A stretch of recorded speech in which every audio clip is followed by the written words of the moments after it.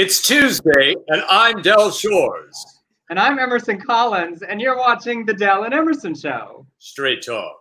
Real gay! This performance art opening you were doing. I know, I wanted to do that, that old school broadcaster. Remember those, like Yes. Chip Huntley and Yes.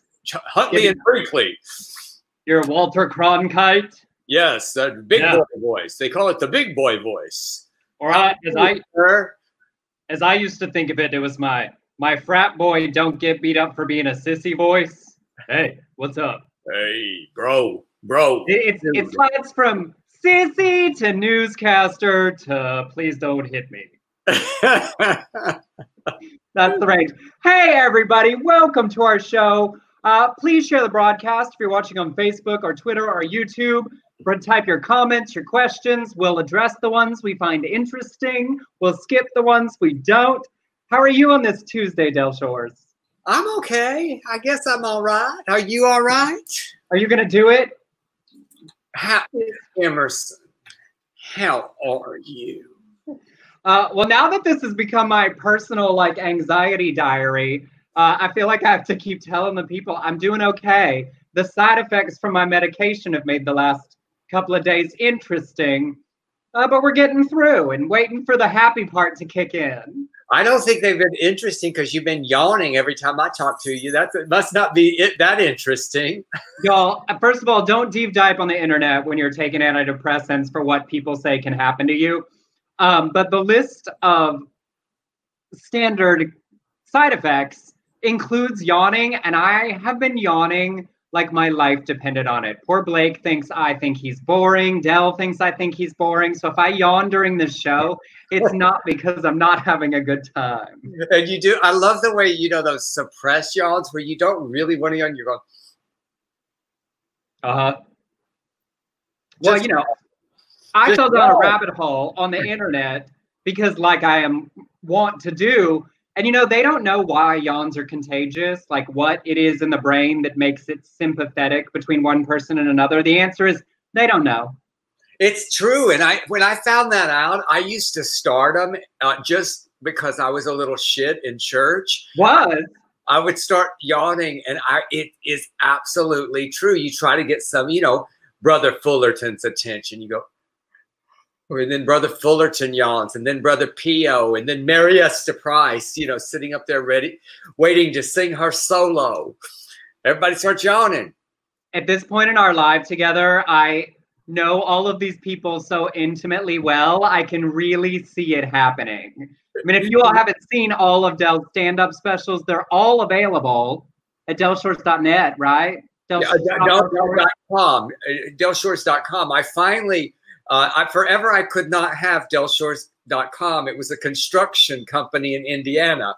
And so finally they went belly up, and I was able to snag delshores.com. So now I have it. You can also get all my stand-ups, most of them on Prime.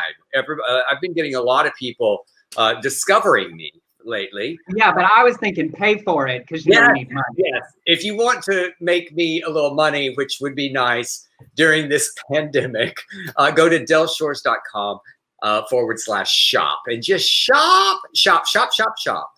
Yep. And you can learn who all of those people are because the stories of them are told through the specials. Mary Esther Price. Poor Brother Pompeo holds a special place in my heart for that terrible accident. And Miss Hattisback, bless her heart, drugged to death under a Pinto. And then Brother Cox. We cannot forget Brother Cox, who really was our sissy song director. Spelled COX, but nevertheless, Brother Cox. If you pitched it to a series, they'd say it's a little on the nose. It's on the nose, but he loved Jesus. Or maybe in that case, on the penis. It's a little on the penis. He was married. He was married to the organist. He played the organ, not his. I was about to say, he played his own, and several other gentlemen's maybe. Well, hello to all our regulars, just rolling through the chat. Hey, Erica, Xana, Rick, Ken, Peter, Dean, Michael, Danielle. I love seeing all of your faces. Scott and Brian, how is everybody on a Tuesday? Hey, I have to say something because I just, I get my mail in West Hollywood. So I drove over there to get the mail, and there was there was a check. It's so sweet that Bob, I won't say his last name, but keep his privacy. He sent a check, and it was for $46, and it was because I had said that your copay for your insurance was $23. So Bob, thank you for paying for Emerson's copay, and I got a little bonus just because. I know, and Xana paid for it last week, so I've got next month already paid off. Look at you. Leanne said, I just told my husband to stop talking that I'm in my therapy session. And Leanne, mine too. I mean, we're really just doing group therapy here together in front of everybody. It is. But also sort of seriously, with all of the nonsense and important things both happening so much in our world at the moment, I really do enjoy this space. I enjoy that we have room to talk about complicated things, to talk about issues that affect our community and how we feel about them. It's feeling much more productive to me than just screaming on social media at strangers with avatars, of like a donkey and a MAGA hat. So we appreciate y'all all tuning in for our trip through the LGBTQ news and nonsense. Someone wrote me the other day, they go, why do you expose so much of your personal life to the public? And I go, have you seen my work? I mean, do you know who I am? This is not new. This is, I don't know how to be any other way. I really don't. Well, I always say I have a line past which I don't overshare. You don't have one of those. I have one a little more than Leslie Jordan. Leslie Jordan has no line at all. That's worked out well for him. It's worked out well. Yes, he's exposed a lot of things. By the way, Leslie Jordan did me a very wonderful favor. He talked about me on his Instagram this week, and I gained about 2,000 fans or followers as a result of it. And Instagram verified me. Finally, I have my blue check mark. You are valid, Del Shore. It was like, it's the little things, Emerson. I mean, we're in this pandemic. I mean, I haven't gotten a movie deal. I haven't gotten a new series. But by God, I got that Instagram blue check this week. Yes. Whereas for validation, I do a live stream radio show with you twice a week. You already had your blue check, so shut up. It is true. It did not stop me from having anxiety and depression. So there's that. That's well. All right. Shall we? Yes, shall we? We shall. You have on the list that Clueless is 25 years old. We're going to skip that? Yes, because if you look at the times, what I do is if we take up that first part and pass the time of the first story, then we don't do that. I'm so glad that you told me that during the show. Thank you. All right, so It's only the way it's happened every... I know. Okay, but Clueless is 25. All right, it is out there. This is some sad yet uplifting news. John Lewis passed away, and I love this congressman so much. He was a civil rights legend. He was 80 years old. He died of pancreatic cancer. Served as a representative for Georgia for 33 years. He grew up in Alabama, one of the original freedom riders. He helped organize the 1963 March on Washington, and he was a fixture at Selma to Montgomery protest march. And he was among dozens beaten by police officers while crossing the Edmund Pettus Bridge in Selma. He worked to register Black people to vote, and he worked with the Carter administration before being elected to the House in 1986.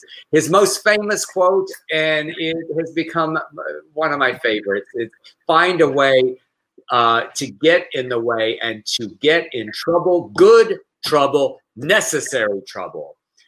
So Democrats are pushing to honor his legacy by passing the 2019 Voting Rights Advancement Act and name it the John R. Lewis Voting Rights Act of 2020 to reverse the damage done by the 2013 Supreme Court decision that gutted important provision of the Voting Rights Act of 1965. A key issue we have seen that is huge impact on our elections, including in Lewis's own Georgia. He was arrested 40 times, by the way, at least 40 times, because of his activism, because of his civil rights, just fighting for civil rights. So, and I find him so specifically inspiring because he's such a great example of using all of the tools in the toolbox to affect change. You know, he marched, he protested, he was arrested, he got elected, he worked on legislation, he registered people for votes. You know, it's like reminding us to use everything we have. The protests happening in Portland, that's important. The legislation that gets passed in our local communities about police forces, about voting, you know, using all of the tools, not just one, you know, that it takes all of that to affect change, and to see one man have done the full breadth of all of those things. Because I look at, you know, like just protesting isn't enough. We have to make the changes in the government. Just passing the laws isn't enough if they aren't implemented effectively. And you have to protest to ensure that they are. You know, seeing one man do everything there is we can do is such a challenge to all of us. Yes, and you know, while they're thinking of keeping up these people's statues who were traitors to our country, they should just knock them down and put up one of John Lewis. That would be a good statue to have. I just I used to love when watching Congress and whenever he spoke, you just stopped. You go, okay, he has got something to say. He was no nonsense, he was no bullshit, that let people have it when they needed to have it. And he schooled a lot of people in Congress.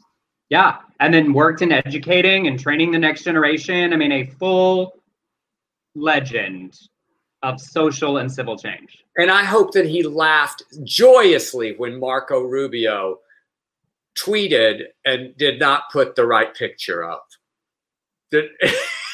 I mean, y'all. It was just, how could you not say, is this right? Is this Also, you know, you knew him. You know, it's not like me when I get like all those blonde-headed actresses that are sort of thin and bobbleheady confused. I don't know any of them personally. Mark, you all worked in the same giant building. Bless his bigoted heart. It's not like, you know, in the early days on CNN getting, you know, Scotty Nell Hughes confused with Kayleigh McEnany. That was valid. They both look like they, you know, came in third in the Miss Iowa contest. It's an honest mistake. Wasn't Scotty actually a pageant queen? She had to be. She had to be. Did I just make that up? Allegedly. I don't know that she was. I don't know. She's the one who blocked me and unblocked me because I tweeted her.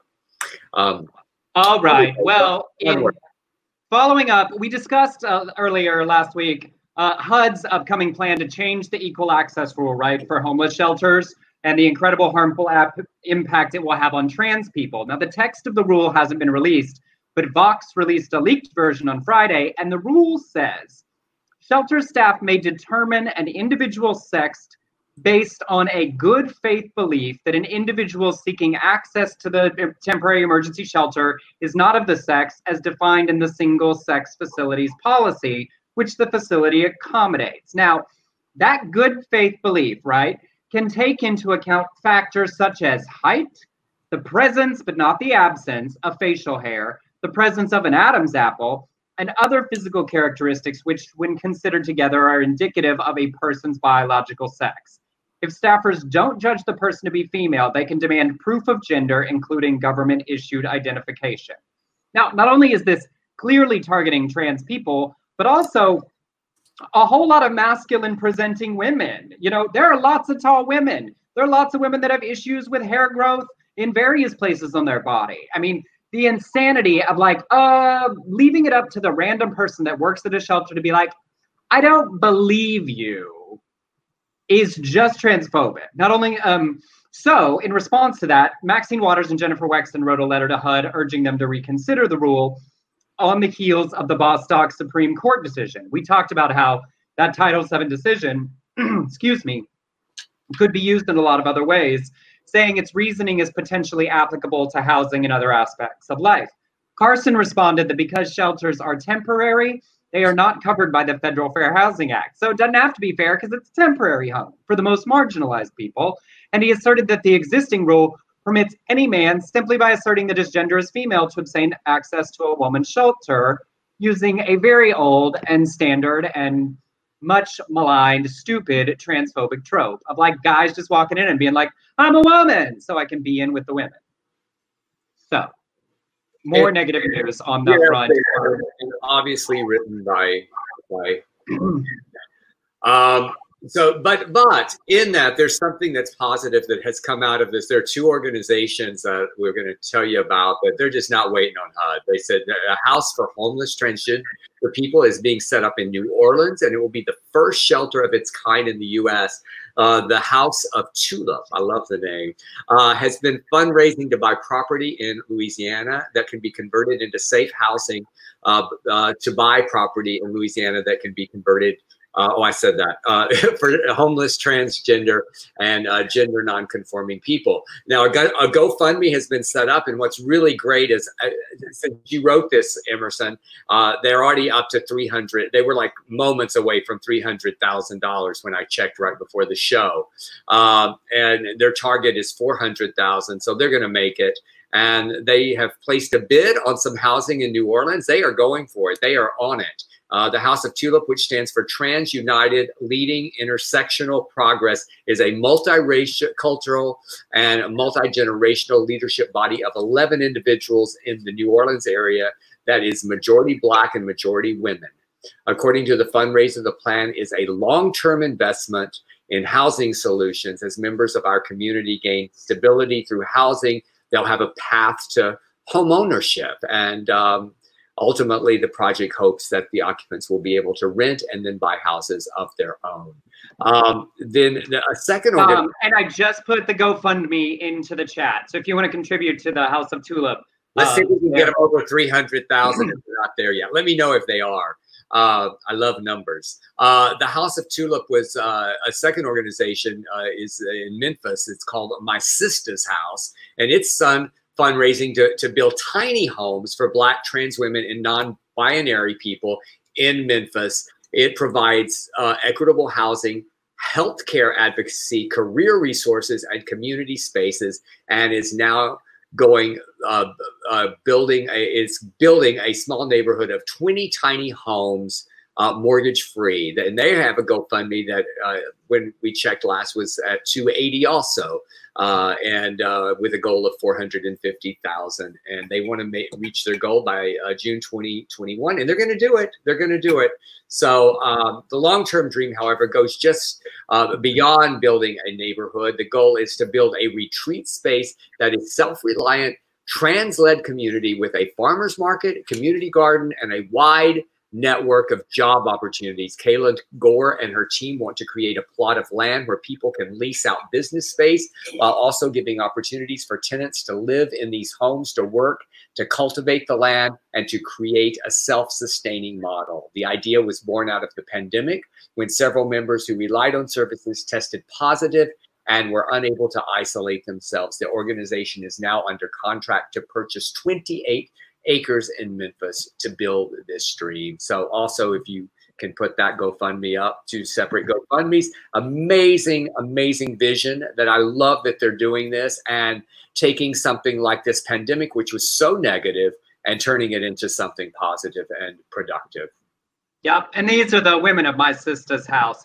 And I love this because, you know, they're putting people really on a path to moving forward. One of the hardest things about being unhoused is getting back on track, you know, beyond just renting, that they're creating opportunities for these trans people to invest in the home they are living in, and building equity, and then creating an entire community around it. So that's so much more advantageous and helpful than just simply getting people into a renting situation and building tiny homes. I mean, one of those tiny house shows should go follow My Sister's House around and do a full season of trans tiny houses. They should help them build them. Get involved, help decorate, right? I don't think that's what they do on that show. I think they just go look at the houses, right? And then decorate. I don't think they build. I just assumed. You just had thoughts. I made a leap. Jimmy and Rosalind Carter out building tiny houses for trans people. I think that would. You know what? I can hit a hammer. I'm there. I will help. I cannot. When we moved into this apartment, this mirror you see over my head was the first thing we tried to hang on the wall. And the very first thing I did when the first nail was slam my thumbnail so hard that it exploded, blood underneath. I was useless for the next 2 days till I had to go to the urgent care and have them pop it to drain the blood. I am not good with a hammer. Well, I'm not great, but I could. let's not go to that. I don't go, oh, that's fallen down, I can fix that. That's not the case. I usually call people, but yeah. But yeah, so I put both fundraisers for the Tulip House and for my sister's house are both in the chat. So check those out and contribute to the incredible work they're doing to tackle the problem of homelessness in the trans community. Yeah. And then also up in dumb, frustrating news. So you saw there was a big to-do, right, about trying to ban Confederate flags and symbols anywhere in the military. Well, U.S. Defense Secretary Mark Esper signed an order that was supposed to be for that, but the new guidelines will also ban pride flags, Black Lives Matter flags, and other symbols that are not directly related to the American flag, flags of U.S. territories, etc., military flags. Under the guidelines, LGBTQ plus groups affiliated with the military will not be allowed to display the rainbow flag at any time, even during Pride Month.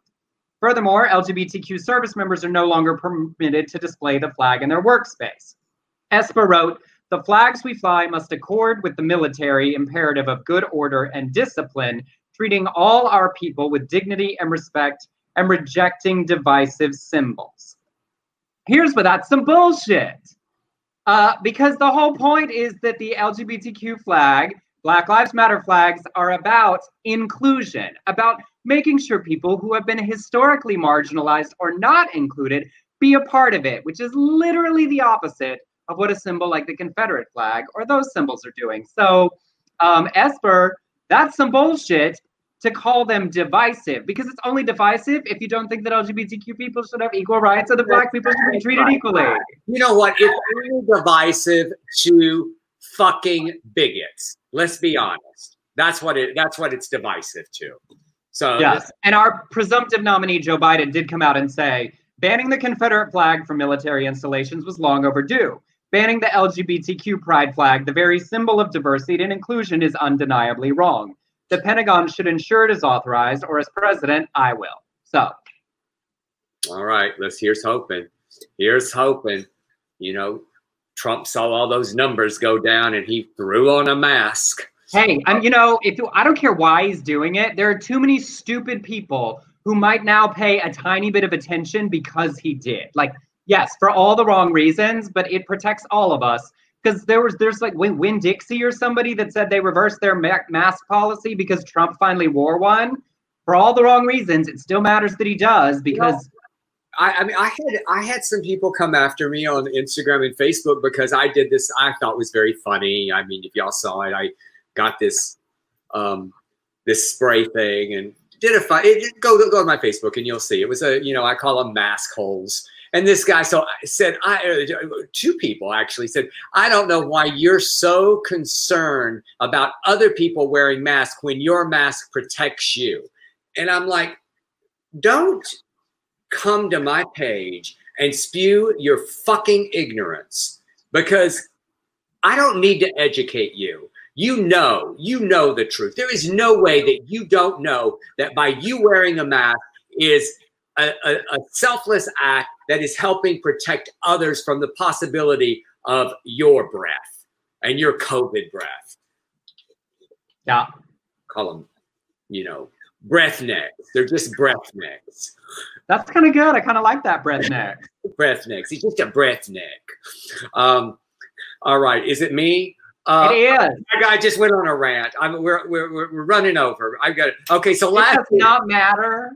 Secretary of State Mike Pompeo announced the creation of a new commissioner of unalienable rights, which he said would seek answers to questions like, how do we know, or how do we determine whether that claim that this or that is a human right, it is true, and therefore ought to be honored? He said words like rights can be used for good or evil. I just like to pause right now.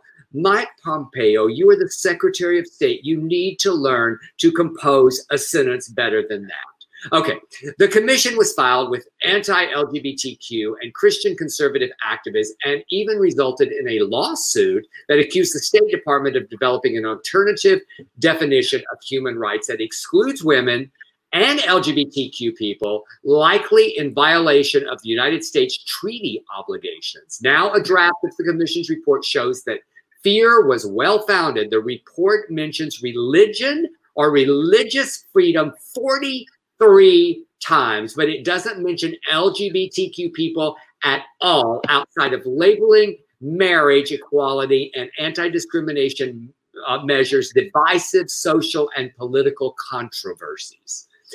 Tara DeMatt of Amnesty International USA said the administration is seeking to create a hierarchy of rights where it gets to decide which rights are unalienable and which rights are what it calls in the reports divisive social and political controversies, a category which predictably includes sexual and reproductive rights and LGBT rights. Well, it's interesting too because they use the same word, right? Divisive. It's a theme with this administration and clearly a mandate to consider our community and our existence and our equality divisive. Same thing with Black Lives Matter. You know, all lives matter. Blue lives matter. Marginalized people asking for equal treatment and equal opportunity is considered divisive by the people who have the power. And they just want to say, no matter what, our religion matters more than anything else. And because their version of their religion says that we shouldn't be treated equally. And they want to do everything in their power to protect that bullshit. You like that today. You're saying bullshit a lot. I know, I'm feeling. I know you usually have a much cleaner mouth than me, but today you're letting bullshit fly. I'm just distilling it down to its true essence. It is. All right. Well, this isn't specifically gay, but also it is. There is. Hold on. I gotta get to the thing first. A very excited thing has happened. I would hope that many of you recognize the iconic Golden Girls house. Well, it has just hit the market for the first time ever. Blanche's mid-century home at their address of 6151 Richmond Street in Miami is officially up for sale for only $3 million. Now, it's really in LA. It's in Brentwood, but they really did, for the first season, shoot the exterior shots at that home. It is a 2,900 square foot, 4-bedroom, Adobe custom-built house. But if you want it, you better act fast because according to People, the reality stars, the Property Brothers from HGTV, have already expressed interest. It's also the very first time, and let me see if I can switch, that fans are having the opportunity to see inside the house. And of course, we all know the inside of the Golden Girls house real well. So this image is just absolutely shocking that this is the inside of that actual house. Oh. I know. I'm like, where's the sofa? Where's Blanche's boudoir? Where's that wallpaper? I mean, all that wallpaper. Yes. Oh my goodness. Well, that will remember when the Brady Bunch house went up and Lance Bass bought it or tried to buy it, and then someone snaked him and offered more. It was a big nasty controversy. Scandalous. Just Google it. Google it. Wait, yeah, Ken, that's what Ken said. They want to do it like they did the Brady house, make it look like the sets. Yeah, I would hope that someone would buy it. And then what they should do now is just decorate it like the actual TV show and Airbnb it for all the money in the world. And have drag queens run it as the Golden Girls. Like the bed and break, like the later seasons when they took over that hotel. You know, Jackie Beat as what's her name? Dorothy. Well, I just think it could be like your Sordid Lives apartment. Just let it be the real house, and then everybody can go with their friends and be like, you have to be the Dorothy, and they can act out scenes, do your favorite moments, sit at the kitchen table. You think if I went down somewhere to the South and I just bought like a trailer and just threw a bunch of shit in it, and I could Airbnb it as Nolita's trailer, and then I do Sissy's right by, I could, you know, there's well, you should do it as one property. You just do the house with the trailer out back and let it go to groups of like 6 or 8. And then the real white trash people can rent Nolitas, and the people in Sissy's can be upset about it. We're win-win. All right. This is, I like this story very much because it has to You're welcome. Yes, it has to do with someone that I admire very much. And we tweeted each other about this morning. So thank you for. Also, wait. will you be Blanche? I am definitely a Blanche. Who are you? Me? Yes. Probably Sophia, because I just am so forgetful lately. Or carrying my purse around. Yeah. Saying anything, I would rather be Sophia, because she just said whatever the fuck she wanted to. You know, that's where I'm headed. I started already. So in 2017, the Donald Trump campaign used memory from Andrew Lloyd Webber's Cats at a rally. At the time, Cats veteran and Tony winner Betty Buckley urged Webber to take legal action, and she tweeted, "Thanks everyone for telling me about memory being played at 45's rally. Not with my permission, certainly." When Tom Petty's family barred Trump from using his music, Buckley commented, "You should do the same, Andrew Lloyd Webber. Seriously." And just this past week, 3 years later, the Webber's representatives confirmed that his theater company sent a cease and desist letter to Trump, said, "No fucking way, no more," followed by, it didn't really say that, but following multiple requests by Betty Buckley. If you don't follow Betty Buckley on Twitter, please do, because she hates Trump. She hates him so much. So just this last week, I already said that. So Trump's campaign team will be barred from using the song at rallies ahead of the Republican National Convention in August. When news of the cease and desist letter became reportedly mailed, Buckley tweeted, "Excellent news. Thanks to you guys. Hippity haw." I love everything about this story, that it was like a 3-year process for like Andrew's giant company that's busy licensing Joseph to like its 7,000th community theater production. I was in one of those once. That 3 years later, they were like, "By the way, you can't use this song." And then I have a very serious question. Why the fuck are you playing Memory to get people in the mood for a political rally? I know, it shouldn't be. I think that in this next convention, it should be Bad Memories. Is there a song called Bad Memories? But like, it is not an uplifting song. Or the like, wall. Can you imagine you're rolling into a rally, right? Memory, all alone in the moonlight. Like, what were they pumping people up for? Was it the In Memoriam? I don't know. For the Trump fans that died because they didn't wear masks? Don't you? Yeah, well, that could be now. It is very funny. And the fact that Betty Buckley hates him so much and he was playing her, I mean, he needs to, someone is not doing their research. They are just, when they're not digging deeply. You know, there's like a 1990 or something Tony performance that Betty does. There's 3 of them and come out and do their iconic songs. And it's on our like regular YouTube feel good playlist. Just watching Betty sing Memory just makes me happy. I on her birthday recently, I tweeted her her Tony acceptance speech and her singing on it wasn't that one though. This was just the Cats. This was just all the Cats.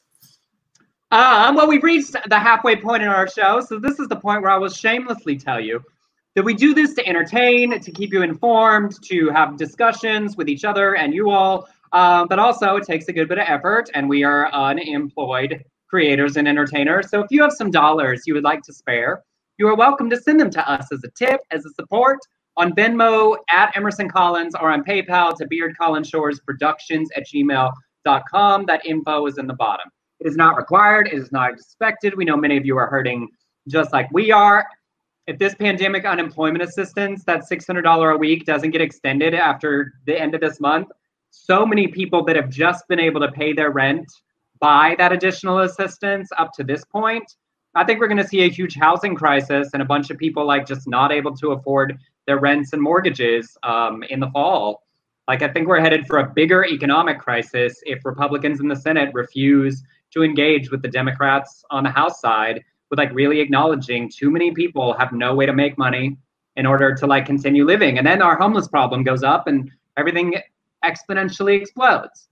That was a dark hole, but if you want to send us a few dollars. I was going to say, Emerson, after last week when I specifically said, Emerson's got a bill for $23. I was just thinking, I'm just going to give my stack of bills here. And my car payment's coming up. I've got this mortgage payment.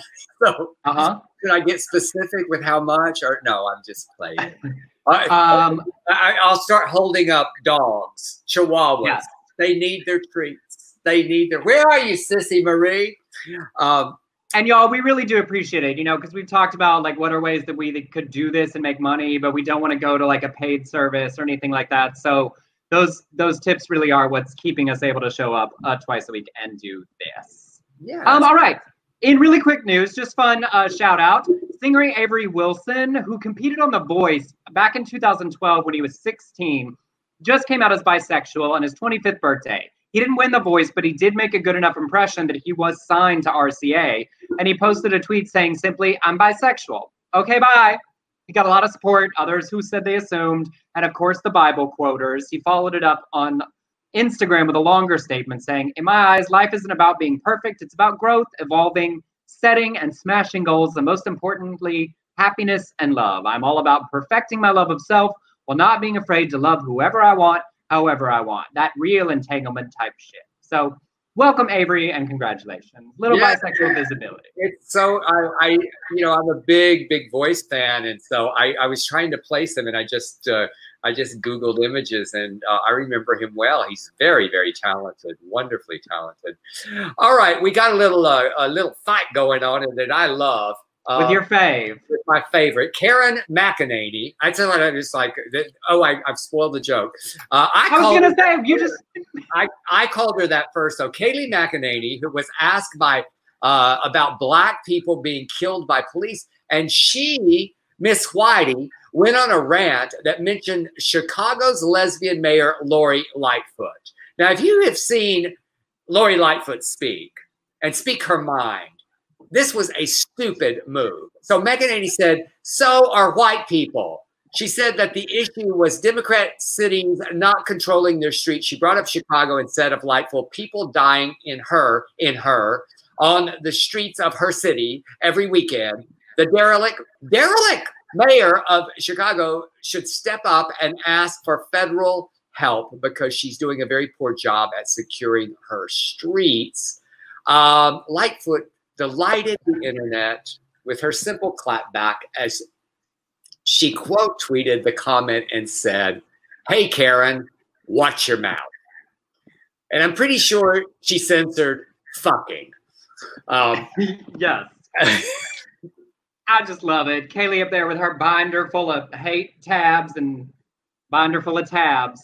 I just, she is such a little, oh God, that interview with Mike Wallace where he says, Kayleigh, and she comes running over there with that binder trying to find whatever he needs because, of course, he doesn't have it in his head what he needs.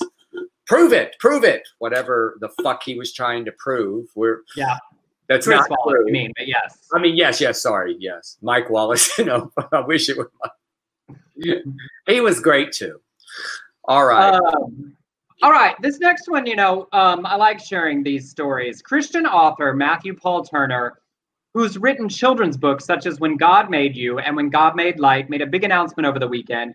He and his wife of nearly 20 years, Jessica, are getting a divorce, and also because he's gay. The 44-year-old father of three and Elizabeth Warren supporter, I should note, because that was important to me, wrote in a long post, "Dear friends, I have difficult news to share. After much thought and counseling, Jessica and I have made the decision to end our marriage. While we're best friends and thoroughly love doing life, parenting, and pursuing our dreams together, ending our marriage is necessary because I'm gay." He explained that he's long known he was gay, but spending over 3 decades in fundamentalist evangelical churches forced him to keep his true feelings buried. He said, "I've lived many days overwhelmed by fear, shame, and self-hatred. Though my own faith evolved long ago to become LGBTQ plus affirming, my journey toward recognizing, accepting, and embracing myself took much longer." He thanks Jessica and said, "I would not be able to say that without Jessica's undying grace and support. I fell in love with her 17 years ago and still love her deeply. Despite her own grief and pain, she has loved and encouraged me to be fully me." He said he will continue to write children's book and that his publisher, Convergent, is supportive. He also added, I love this. We ask that you be kind and respectful toward us. Anyone who posts comments laced in shame, criticism of our family, our theology, or our choices will be blocked. Yes. You know, and I went to Facebook and read, she posted a very long, eloquent statement as well. Clearly they like wrote them together and talked about them a lot before they posted. And all the comments underneath both of their posts were really loving and really affirming. On her post had several other women share that they'd been through the same thing. One woman said, 25 years ago, my husband came out. You know, we are still best friends. He's married to a wonderful man. 21 years ago, I married another man. We still have our holidays together. Another woman said, I went through this 7 years ago. I just found this version of this really affirming and really supportive. Yeah, well, it's not unsimilar to my journey, and you know, we all have our ups and downs in relationships. But my ex-wife Kelly and I are good friends now, and we love our daughters, and I also celebrate all my holidays with the Alexanders, and they have always let me be part of the family, and I appreciate that. And I thought it was interesting. He said his faith journey for other people was LGBTQ affirming before he was able to deal with his own personal journey. You know, that he already evolved in his personal theology, but couldn't look at his own life and really say those things and acknowledge those things and do those things. And it made me think, the more the changes in the church happen, right? That story with Jen Hatmaker, the more people who are in the church, who stay in the church, change their beliefs and their communities, you know, then there could come a day where there are no people of faith living this story, where there is no man who feels obligated to marry a woman. And it's great that they're dealing with this wonderfully, but you know, that there aren't any more people who even have to go through the pain of that separation journey together because of the pressure that was put on them to conform in a certain way to begin with. Yeah, that religious damage, for me, it was just so deep. And it was always amazing to me how I evolved in so many ways and rejected so much of the teachings, but it took me so long to accept myself. And I think a lot of people have that, you know, that same journey. So, yes. We made a whole movie about it. I did. It's called Southern Baptist Sissies. If you haven't seen it, it is now streaming on Broadway HD, starring the amazing Emerson Collins. And it's on Prime, right? So yes, I believe so. All right. Well, this is an interesting story. I thought you'd enjoy this a little bit. Jeremy Roenick is a former NHL hockey player and NBC analyst speaking on the Hockey Focus Spittin' Chicklets podcast. Roenick said, I'm swimming with my wife and Catherine, and they've got their bikinis on. I'm going to do that again. I need to channel some straight energy here. I'm swimming with my wife and Catherine. They got their bikinis on, and they look fucking smoking, ass and boobs everywhere. It's great. He was referring to Catherine Tapper, a sportscaster who also covers the NHL for NBC. He was suspended, issued an apology, and NBC Sports later fired him as a commentator. But now he has filed a lawsuit alleging essentially anti-straight bias, arguing that NBC violated the state's ban on discrimination based on sexual orientation and gender. As proof, his suit offers up figure skater Johnny Weir. And in 2018, Weir made an off-color joke about figure skater Brandy Tennell in a scripted parody video posted to Instagram by figure skater Tara Lipinski. He said, I'm really hoping we get to see her quads during this program. Even though Tennell didn't make any quadruple jumps in the footage, he was commenting on the jump and was a pun about quadriceps or thigh muscles. So Roenick cites the Weir controversy in his lawsuit, saying that he asked why Weir wasn't fired for a joke about women's quads, while Roenick was fired for discussing his co-worker's ass and boobs and calling her fucking smoking. He says his supervisor, Sam Flood, told him Weir is gay and can say whatever. Talk amongst yourself. That was a load. Okay, first of all, gay men can be misogynistic. In fact, there are women who talk about gay men who feel entirely too comfortable to comment on women's appearance, women's bodies, you know, because we're not interested in your boobs doesn't mean we can play with them, talk about them, dismiss them, whatever. That said, I feel like this is the kind of guy who what he really wanted to say in the whole lawsuit was, it's a compliment. I said it was good, you know, it wasn't an insult. She has great tits and ass. Why is that a problem? They were fucking smoking. They were fucking smoking. It's a compliment. Just take the compliment. I'm now scratching my balls, if y'all can't tell, just because it feels like to me that you would do that while you said something like that. But despite the ability of gay men to very often be misogynistic, the idea that Johnny making a double entendre joke about quads versus quads, I don't think quads are typically sexualized in the same way that tits and ass are. And it was a scripted parody, which they did pull because they felt it, you know, there were some issues with it. That is just not the same as saying we were out in the swimming hole and I saw some good tits and ass and she's fucking smoking. Man, look at her quads. I mean, you just don't hear that often. Her quads are smoking, man. Bro. Yeah. Also, just the word quads. It's like if you were going to be misogynistic, I feel like you'd go head more towards thighs. Thighs. Quads is a little technical. You know, it's like penis versus cock. Either one's fine with me. I like both. I'm a fan of both. Wait, hold on. This is great. Brent said, he's saying straight lives matter. That's literally a whole lawsuit to be like, I'm such a persecuted straight person. My straightness is being persecuted. All right. Enough of this silly man. I like when you get done before I do. You're like, next. I'm just interested in your next story, Emerson. It's just always funny because it's usually me trying to drive a pace, so it always gets me tickled because you zone out for like I can tell you start reading the comments and then you go, I haven't read any comments, but now that you've said that, I'm just going to read during your next story. But I will go on because then my continuing search, I'm not even paying attention to it this next round. My continuing search to address all different aspects of our community. This is a little story about gays in gaming, queer people. Now, the creator of Assassin's Creed, a very well-known popular video game, are known for weaving in queer and trans experiences within the game's plot.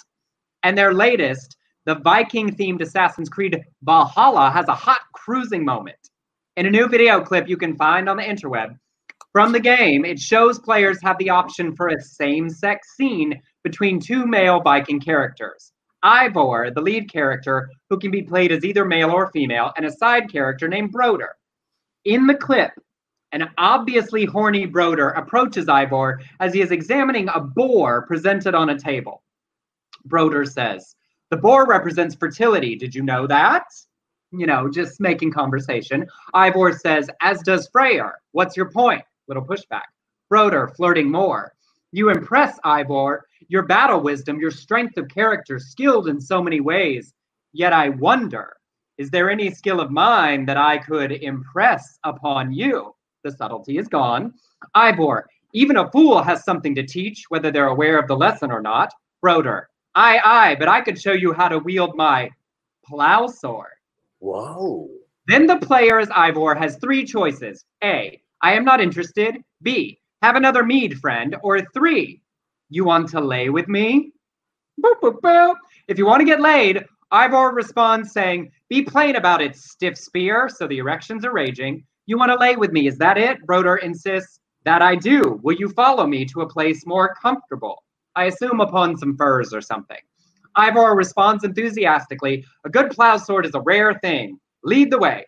Broder leads Ivor to a hidden place near their gathering in the woods. Just after Ivor goes in to kiss Broder, the camera pans away only to return after the deed is done. Oh, I mean, it's silly, but like, I love that. There are video games and like they have been in their games, like really creating moments that are specifically queer for queer people to engage in. And I love that it's a choice because you can play along the straight version and be like, no, have another drink, you crazy drunk. Or be like, no, not interested. I feel like if you go with I'm not interested, you're a little homophobic. Like you could still have a drink with this dude that hit on you. I really feel like that we should try to make plow swords start happening more. I feel like yes. Yes. I mean, plow sword. Like on Grindr, how big's your plow sword? But also, I feel like look at them. Look at the two of them. That's Brodor and Ivor. Yeah, I'd like to see. I watched. I'm sorry they cut away. I know. I'm sure there's some gamer that's like rendered the video like on one of those sites where you can make like animated porn to like finish the scene. Yeah, that's a hot couple.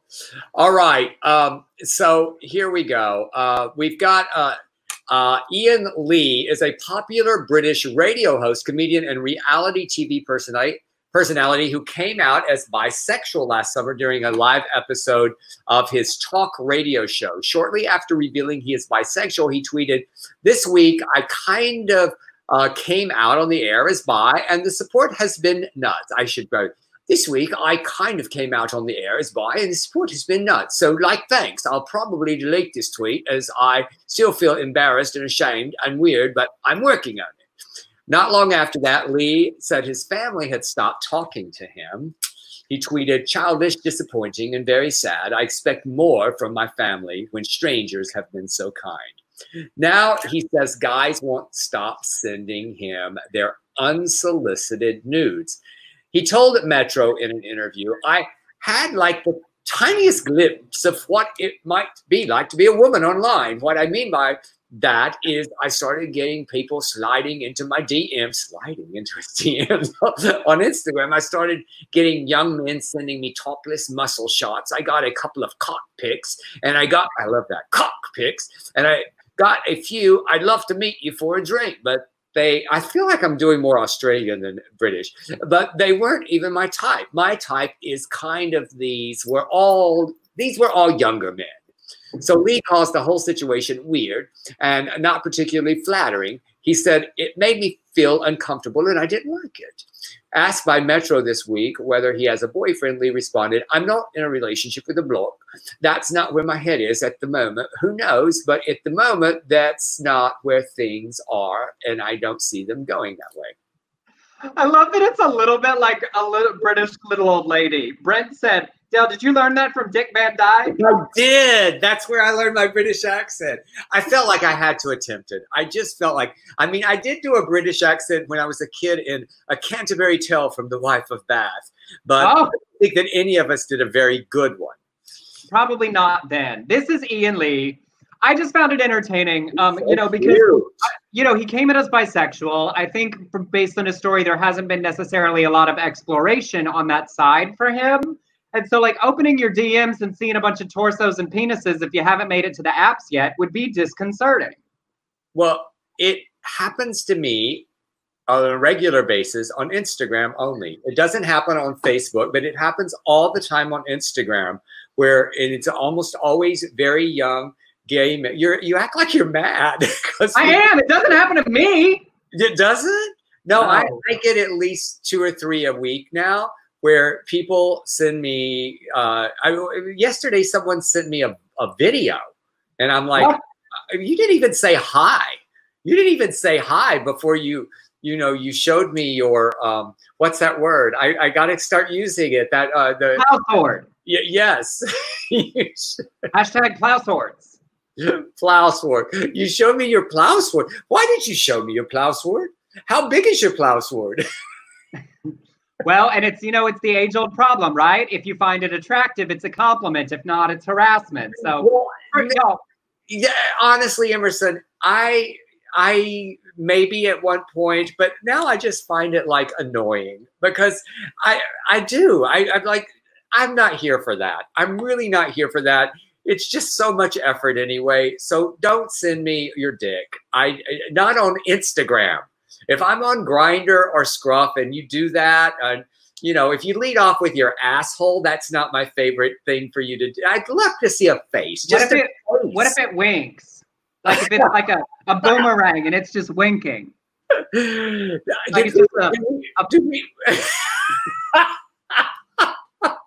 Oh my God, we have just spiraled way off course here. It is funny though. Okay, first of all, real talk, y'all. Don't send people unsolicited things if you don't know that they're interested. That is like weird harassment. That said, I find it entertaining. I always find it complimentary. And it's also awkward because Blake gets way more than I do. And I try not to let that affect my self-esteem. Well, now I get more than you do, so I think you should. I think you should let it affect your self-esteem, because you've got a lot of self-esteem. So maybe you should. I'm suffering from depression and anxiety, and I'm kidding. I'm not using that as an excuse. I am making light of it only to be silly, y'all, because like we do also have to laugh about the difficult things we're going through. Yes, we do. I just feel I need to make a disclaimer. I'm not diminishing anyone's experience or my own. We have one more. I'll get through one more quick story. Back in the gamer world, a new reality competition show for players of the cult popular age-old game The Sims premiered on Friday on TBS called The Sims Sparked. 12 contestants who are mostly Simfluencers, that's the word for them, from YouTube and Twitch, are taking part in challenges via the game. For example, they design 2 rival families from different neighborhoods, or they have to create a specific storyline, competing for the grand prize of $100,000. And I love this. I never played it, but The Sims has long been praised for its inclusivity, allowing players to simulate same-sex relationships, queer families, non-binary characters, and a wide range of gender expression. And they are in the competition heavily featuring issues of gender, sexuality, race, and class. And this is the first mainstream reality show revolving around a computer game. One of the judges, Taylor Parks, said the theme of the show and the game is you come as you are and play however represents you. For me, as a bisexual Black woman, I always found the game really valuable. And the host is out former American Idol contestant and singer-songwriter Rayvon Owen, who we love. We love him. So check it out. If you missed it on TBS or don't have cable, you can also see all the episodes on YouTube. So show up, support. It should be a fun new game show about computer games, and you don't have to play the games. It's like the way I watch cooking shows. I don't cook, but I love cooking shows. But Sims has been around forever, right? Because I remember my kids used to play Sims. Oh, yeah. Yeah, wow. Okay. Yeah. Well, Rayvon. I know.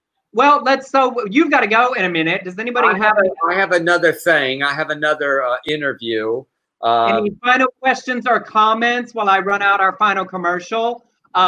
If you want to tip and support the show, you can on Venmo at Emerson Collins or PayPal Beard Collins Shores Productions at gmail.com. It's in the ticker below. Huge thank you to Michael and Allison and Chuck and Victor, who have all contributed today during the show. Allison, I think you are winning as the longest running, most consistent supporter. But we really do appreciate all of you doing that, because I'm spending it. So I don't know. Someone's accusing us of ignoring YouTube viewers, and we don't. We don't ignore YouTube viewers. So what are you talking about? We see the comments from everywhere. The YouTube comments all come in together. So we don't get to every comment from every person every show because we do have a plan for the stories. But we do see everything. We appreciate you, and please don't feel that way. It's love here. Yes. It's love here, Gott. Right, I just want to real quick, 2 quick things. Debbie Hall is performing tonight at 6 o'clock on her Facebook, and we love Debbie. All original material. All original material. And I just want to say this because you know him, and he's so special to me. It's Patrick Parker's 40th birthday today, so I just wanted to say happy birthday, Patrick Parker. Oh, yay. Wait, hold on. Y'all, I'm in the mood to play with some people. Matthew, we're not ignoring you. Clapped out civic. Those are just like 3 random words in a row. I don't know what to say to that. What is that? I don't want to... Well, nothing. He said that, and then he said, you're ignoring me about clapped out civic, though. Like, literally, what do those words mean, Matthew? Erica, the name of the show is The Sims Sparked. SPARK''D.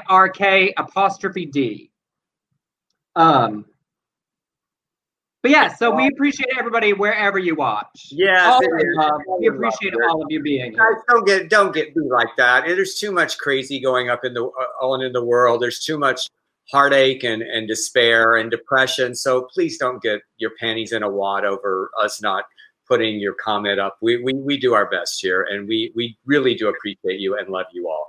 With that, Yes, and if you show up regularly, you get to know everybody else. You know, we recognize all of the people in the comments as well. So, wait, did you have a couch for sale? Do I have a couch for sale? I do not. We're losing the plot here. Someone asked if I had a couch for sale. No, I gave away. Is the couch for sale or no? I actually, Adam, thank you for asking. I actually gave that couch to someone who needed it. How's that?